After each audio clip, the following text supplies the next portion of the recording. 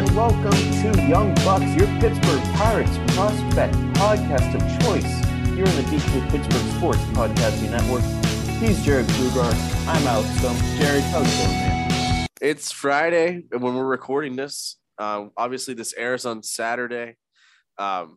If you haven't noticed by my Twitter, I am now officially a movie star, appearing in Sweet Girl with Jason Momoa. I'm in the first scene. If anybody can point out literally who I am and why I'm in there, please contact Alex and I will not only give you a high five, I'll give you a pat on the back, and I'll buy you a curb burger if you can pick out who I am in the PNC Park scene to open the movie. Is this the first movie you've been a part of? This is, in fact, the first movie that I've been a part of. It filmed in 2019 in Pittsburgh, which is actually the last time I was at PNC Park, which is absurd to me. Yeah.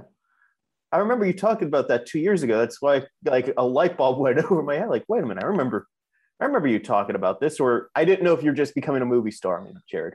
I am a jack of all trades and a master of absolutely zero. But maybe the movie career will take off now that they saw me look good walking down the stairs at PNC Park. But no, it was weird because, yeah, right. It was in November. You and I actually hung out while I was over there filming it, if I'm not mistaken, or it might have been close to that time.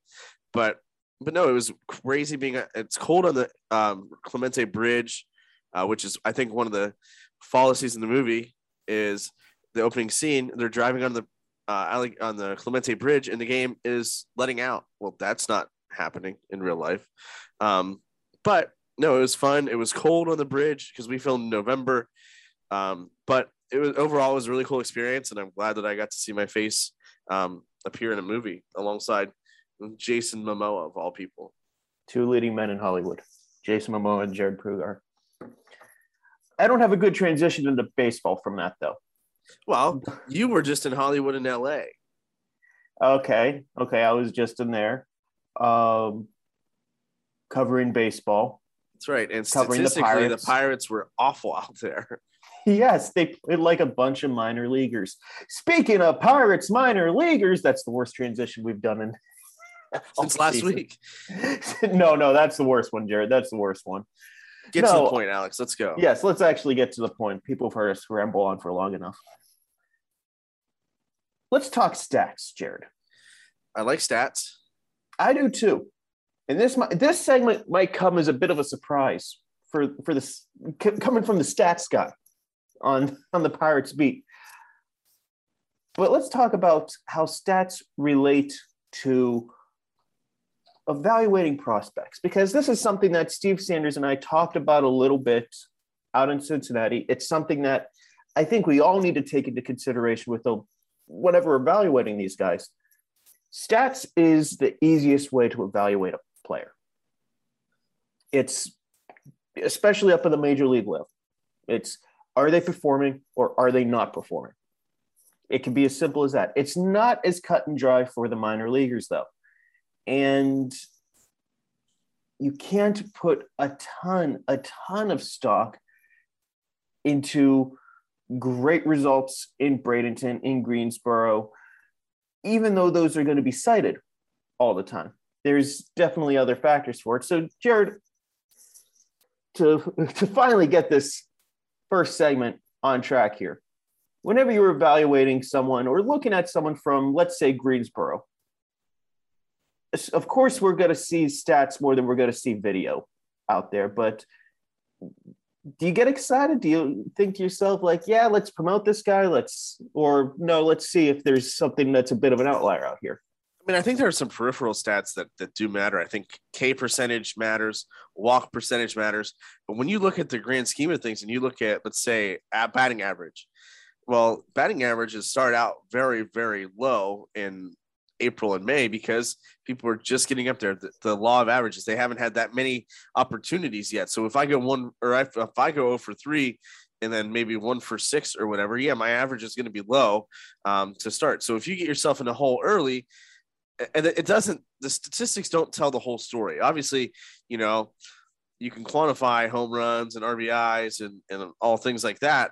but batting average and stuff like that, it goes deeper than that. It goes deeper than seeing the batting average and seeing certain things. But I do think there's a good stock in certain statistics. It's just figuring out which ones that make sense to kind of follow and kind of to quantify really what you're trying to look for and how you're trying to evaluate these players. Yeah. And I guess I should have qualified whenever I talk statistics. I'm talking more like stat lines or slash lines, home runs, extra base hits, that type of way, especially whenever you compare like home runs to extra base hits. There are a lot of times in these minor leagues that you could have 20 baseballs that are right on the edge of a home run or a double, and if 15 go over the wall, oh, he's a great power hitter. If 15 of them fall 2 feet shorter, it's like, oh, well, he's got doubles power, that type of thing. But no, I agree. I think there are some stats that you can put a lot into, and I think strikeout rate, like you mentioned, is a big one. And I think we're seeing that a little bit, albeit in a very small sample here, with Anthony Alford up at the major league level, where he had that outstanding AAA slash line, but still a high strikeout rate. He comes up to the major leagues and he strikes out in over half of his plate appearances before hitting the IL. Now, that's obviously a huge jump in talent. That's obviously, an incredibly small sample size, but it's telling that, you are going to strike out more, at least to start at the next level. No, and I think it's a good way to look at it too. I mean, strikeout percentage to me is how many times is this guy striking out when he goes up to the plate. I mean, you look at a guy like Mason Martin, his strikeout rate's in the 30s. That's crazy. Obvious, but he's also a guy that's hit 20 home runs. So there's a lot of give and take there too.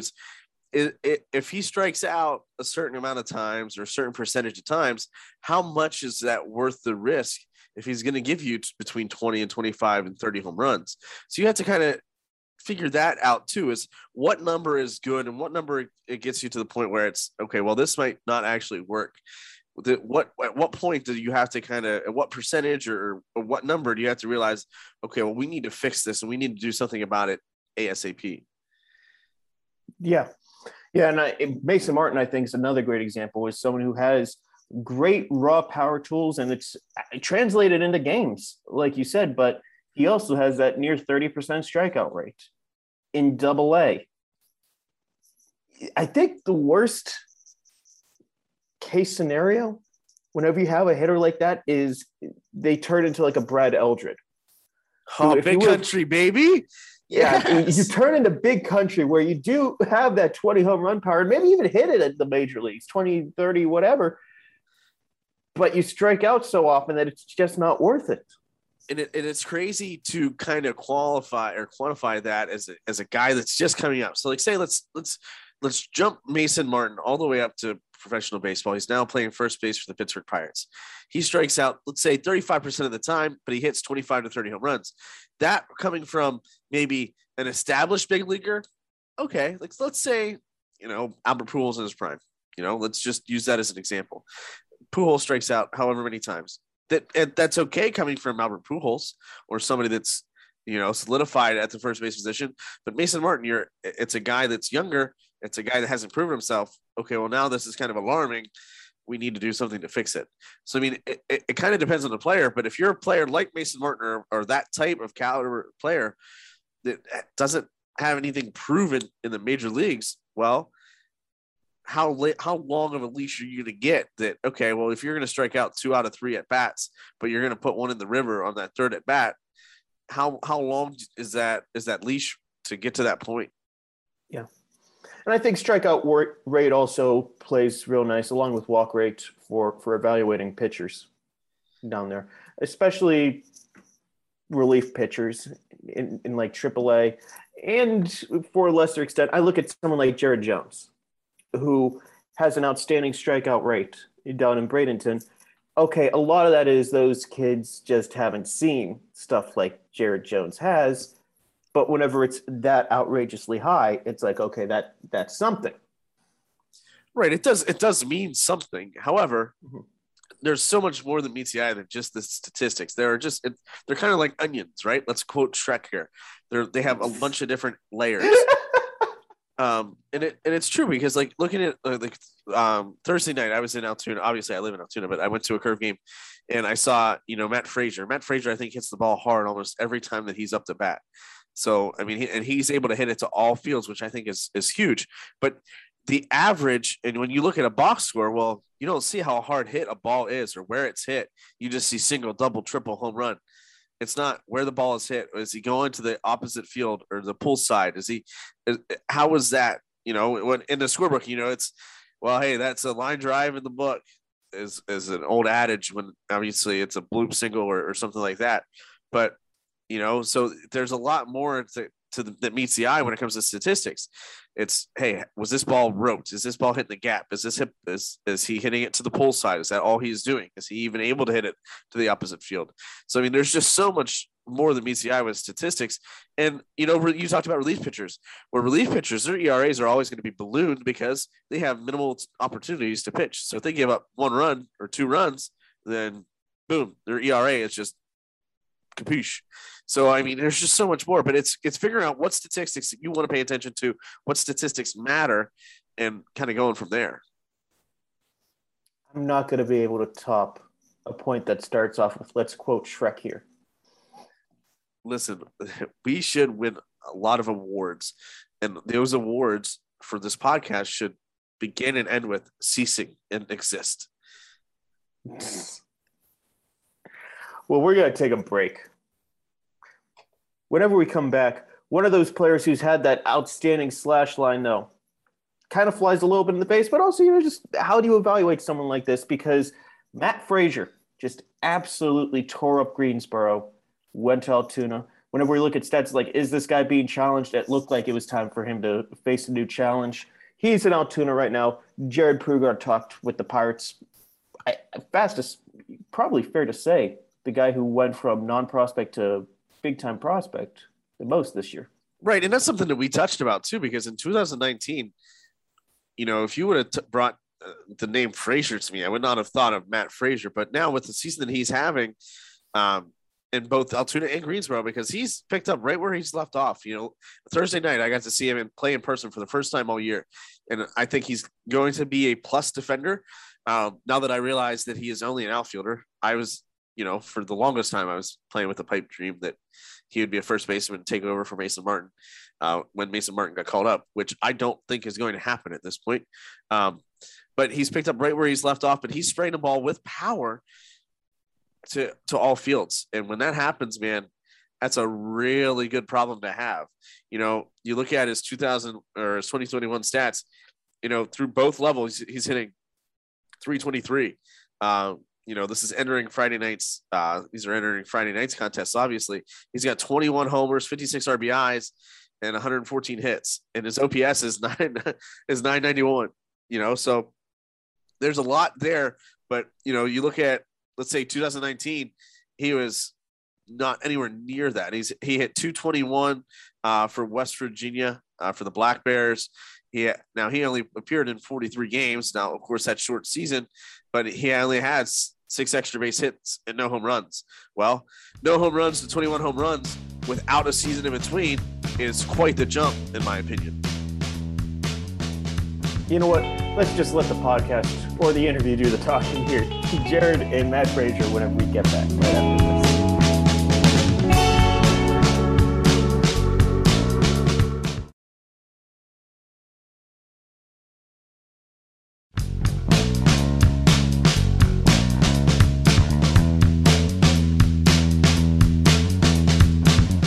Welcome back to the Young Bucks podcast on the DK Pittsburgh Sports Podcasting Network. This week, I caught up with Matt Frazier just before the game that they played on Thursday night in Altoona. Here's what we had to talk about. Welcome to Altoona, and how has this adjustment been for you going from High A Greensboro to Double A Altoona?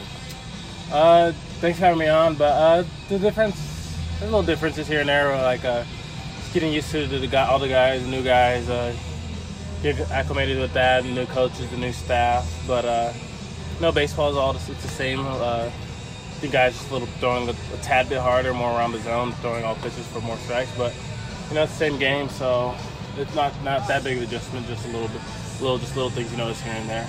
Now, you've been on a tear at both levels. What's gone into that, and kind of what's your mentality been at the plate? Just a lot of hard work, and it's just coming out to show this year. Having a year off from COVID really makes you really wanting to get back out on the field and just wanting to compete every day. So having that gives me a little edge. But at the plate, I'm at my best when I'm just thinking, not really thinking, honestly, just trying to hit the ball where it's pitched and hit it hard and put a good swing on it. But yeah, when I'm best, I'm not really thinking too much at the plate, so I feel like that's been helping me a lot too. Now, looking at some film of you from 2019 to 2021, it looks like you made some minor mechanical adjustments in your swing. What went into that, and really what did you do that's helped to get to this point? Yeah, 2019, I was looking at video too. I wasn't really in a good spot to hit at all. So, we went a bunch of hitting camps and found where I could be my best athletic and get my best swing off and be in a good hitting spot to hit. So, just getting be able to use my legs more in upright stance, be more athletic at the plate, and that's definitely helped me at the plate this year. Just bringing out because I'm athletic, bringing out the athleticism in my swing to the plate. Yeah. When you have a COVID year where you have the year off, and you're actually able to work on those mechanical things you might not be able to work on in a normal year, how does that help? I think it's the same. Just the extended period of it where, the same thing I was doing the whole off season. I just kept on going during the COVID year. So I honestly think not much. It wasn't that much of a difference from the off season work to during the COVID year. But just going about it. It was kind of monotonous a little bit where you just kept on practicing, but you just kept doing it. Just you never know. Especially that year, I didn't know if we were going to come back midway through the year or whatever, so I was just staying ready the whole time. And then, sure enough, we went to Instructs and was able to show my workout out of Instructs that year. Now, when you look at certain prospect lists, you really don't find your name. Does that impact you? Does that bother you? Do you use that how does that impact your game, and what do you think of that? I see it, but no, it doesn't really bother me at all because, if these writers were right, sports wouldn't be sports. So, no, I look at it here and there, but I could care less about what they say or whatever. I just control whatever I can control. People are allowed to have their opinions, so I try not to let it bother me. Now that you're in Altoona, what's next? What's next for Matt Frazier? I don't know. Just trying to be the same. Just go about my business every day and just get put into work, and nothing really changes. Now, at the plate, you're having a great year, and defensively, you're having a solid year too. What's gone into that as you become the best defender that you can? I feel like I've always taken pride in my defense. Just from an early age on, your defense, you can have good defensive days. At the plate, you're not always going to get a hit or two or driving a run. So, but you can always have a good defensive day. So I feel like I take pride in my defensive work, and just going out during practice every day and trying to get better at it. But I feel like I feel like defense, you take pride in it and you just get better. So I feel like that's helping me right there. What's something that you want Pirates fans to know about you as the player, and what they can expect from you every time you're out in the field? You expect you're gonna get the same guy you get every day. Just the guy out there just trying to have fun and help his team win every day. Now, you've only been in Altoona a couple days because you joined the team on the road. What do you think of the coaster? I actually haven't seen it going yet. I thought I was going to see it going today, but no, I haven't seen it in action yet. But it looks a little old. I think I'm going to have to just try to get on it, ride it once. But other than that, I would probably not see me on it again, but try to ride it once just for the Bowman experience. Now, in Greensboro, they had, townhouses in the outfield, and you hit a couple, it looked like, near them. Is that, when you see the ball coming off the bat like that, what are your thoughts when you hit the ball that far? Just I got a pitch and I didn't miss it. It feels really good, one of the best feelings in the world, but not much thinking other than I really hit that one good. Now, are you a coaster guy? I actually am, yeah. There's a Six Flags out in California, 3 hours from, and don't get many chances to go out there, but I do. I've gone and I really like it a lot. I am very certain that this will not come anywhere near the experience you had at Six Flags whenever you get to ride the Skyliner. Now, when you see O'Neal Cruz taking batting practice and he puts it off the Skyliner, when you're joining that lineup with him and Sawinski and Mason Martin, and you're hitting leadoff more often than not from what I've seen, what goes into that? What do you think about that? And really, how does that help you as a hitter? Oh, I mean, seeing O'Neal Cruz when he hits batting, it's a whole different. It is different when he hits. No, he's insane. He's incredible. So can't wait to have him get back from DL. But batting later, I mean, I don't know. I feel like I could bat all spots, but like as a leadoff guy, for me, I'm trying to get on base, see pitches. But I mean, at the same time, just be me, where I feel like I'm a say passive, but I'm a very patient hitter. So just waiting for my pitch, and then if the pitcher makes a mistake, take advantage of it, and then getting 2 strikes, just battle until I get a good pitch to put in play or something like that. Now, for somebody that hits for a decent amount of power, you don't really see that out of the leadoff spot. Does that change your mentality at the plate, or how does that impact you when you're at the dish? No, I think it's all the same. Hitting's hitting. Where I mean, leadoff, Ricky Henderson hits home runs at leadoff, but no, I don't really change. Where not really honestly where I'm batting in the lineup. It's all the same. Where if you get a good pitch to hit, you can drive it, but batting order doesn't matter, to be honest. I mean, there's some, I think more so the moments in the games, like trying to drive in a runner, I feel like that changes a little bit. But the batting order, you get more opportunities of like where you are. But no, just trying to get on base and hit the ball hard. Great, Matt. I thank you as always for joining us, and good luck tonight.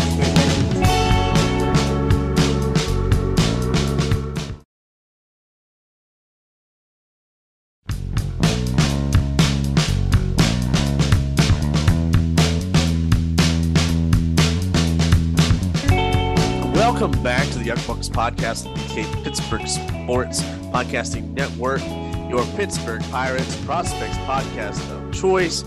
We thank, as always, Matt Frazier for joining us, and thanks to all players for taking time out of their days when they come and talk to Alex and talk baseball with us for our lovely Young Bucks podcast. We did get a question on our Twitter for the segment 3. We opened it up literally just 5 minutes before we started this recording to questions from our fancy followers. We have at Book Rule Double. Do the Pirates have a potential number 1 starter currently in their farm system? Alex, what do you think? Because if I'm not mistaken, we actually agree on something again. Yeah, I think it was the guy in Altoona, Ronzi Contreras. I think he's the big arm in this system right now. And like Priester, I'm still really high on him. And if people listen to my podcast, to be named later, I talked with Ben Spanier from Baseball Prospectus. He's watched a lot of Quinn Priester, and I think he maybe talked a little bit, something people needed to hear. Priester took that huge jump last year. And there was if he takes a similar jump, he's going to be one of the best pitching prospects in baseball. Okay, that second jump would be humongous for it to happen. Still really good pitching prospect. There's a reason why he's top 50 something or wherever he is, very solidly, he's going to be a major league pitcher. He is, probably the best pitching prospect in terms of once you take safety into consideration. But Contreras has the biggest stuff, I think, in this system right now. No, I agree. Obviously, and he's nearing a comeback. He's nearing his return from the IL. But yeah, I mean, he's got the stuff, man. I mean, you've seen it in person. I've seen it in person. That to me is number 1 stuff. And I've been fortunate enough over the last 4 or 5 years that I've been covering Pirates prospects to see guys, future number 1 starters, or what could be future number 1 starters. And especially guys like Mitch Keller, who, when he pitched in Altoona, he was dominant and he was a number 1 starter type guy. And Contreras is like that. Contreras is a bulldog in the mound. We talked about the adversity that has hit him, and he came back and handled it admirably. So, yeah, I think Contreras is that guy right now. So it'll be very interesting to see how he continues to progress and how he rebounds from being sidelined for so long. I still want him to pitch an inning in the majors. I'm being incredibly selfish. He's on the 40, man. Let's make September interesting. Just a spot, whatever, inning or 2. Who's that going to hurt? No, I mean, honestly, I think you give a chance to Yahuree too, who's back off the IL. Yeah, hurry if he's not in the major leagues by the end of this year. I am going to have a hissy fit of a column. Well, that's not very nice. Unless it's quite literally injury, and all signs are pointing that he's doing very well at the rehab. He's in Indianapolis right now. Like, it's if they choose to shut him down rather than pitch in the major leagues, that's gonna be a bad, ugly column.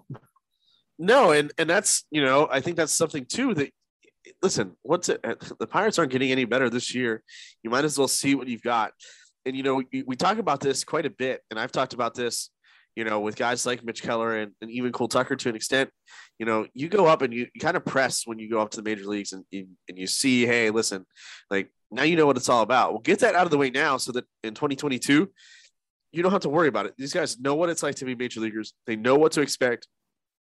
And you see what you got. It's an evaluation period. I think between now and the end of the season, it's just got to be purely about evaluating. Because let's be real here. Is Anthony Alford part of the future in Pittsburgh? No. Is maybe Ben Gamble? Maybe. But listen, let's be real. And this is kind of the crappy situation with Travis Swaggerty getting hurt. Swaggerty could be getting a lot of reps in the major leagues right now. Whether good, bad, or indifferent. But, it's just one of those situations where these guys – let's get him up there and get him evaluated. See what Contreras can do. You've done it with Rodolfo Castro, right? He's mired in a big slump. See what you've got. Get them adjusted to the professional to the major league game now, so that's one less thing you have to worry about in 2022. You can just hit the ground running out of spring training. You open the season at home. Give the fans, give the people what they want. They want the young guys. Listen, let's be real. Is Kevin Newman the future? No. Colin Moran, maybe. Jacob Stallings, he's going to have to be until Henry Davis is ready. But they're just, you have – and Wilmer Defoe? No. Let's call a spade a spade. And get some of these guys. Defoe, I'm sorry. Not Willem Dafoe. Jesus. Movie star status is getting to Jared's head. That's right. Hollywood is killing me. But I'm not the monster here. You are, anyway. More Shrek coats. I had to get that in there, but this is just get them up there and evaluate them because, like I said, get those first call up jitters out of the way. As long as it doesn't impact them significantly, get them up, get them out of the way, and see what you got because you've got to get started. You've got to get if you're working for 2022, 2023 anyway, this is the part of the season you do it because what's it going to hurt? You're going to go get boat raced most games anyway. So do it now, get it out of the way, and see what you got for next year. Because guess what? It's not going to get any better anytime soon. The Pirates might not win a game the rest of the week. Well, I like to imagine I'll cover at least one winning game on the road, on a road trip. That's kind of a nice, hey, everyone's happy. Let's write those types of games. But no, to wrap up, it answered the question. I think Contreras has the best probability of being a number one starter. Priester I see as the best probability of being like a big front of the rotation guy. My sleeper would be Jared Jones for one of those two roles. No, I agree there. I think that's, you talk about Jared Jones and I mean, you were able to sit down and talk to him this week too. But it's a situation where, listen, the jury's still out on guys like Jared Jones and Quinn Priester, but we've seen a lot of stuff that we can quantify with Contreras. But, get those guys up there, see what they can do. I know that Ben Cherington said earlier in the season they want to challenge guys but not overwhelm them. Well, challenge them and see what you got. Pressure makes diamonds. Pressure makes a lot of different things. But it's just one of those situations. Get them up, see what they can do. And now, guess what? Now we're going to the offseason. We say, hey, listen, Contreras maybe he can't handle this. Maybe Quinn Priester can't handle double-A pitching. Maybe Jared Jones is struggling at high A. Now they know how they can help them moving forward and help the organization as they gear up for the 2022 season. And with that, we will thank you for listening to this episode of Young Bucks here on the DK Pittsburgh Sports Podcasting Network. Be sure to subscribe wherever you find fine podcasts. Apple, Spotify, wherever you find your podcasts, we're there too. And be sure to listen on Sunday. Jared has the We Are podcast. I have the podcast to be named later on Thursdays. Lots of good stuff here. Thank you so much for listening. We'll talk again next week.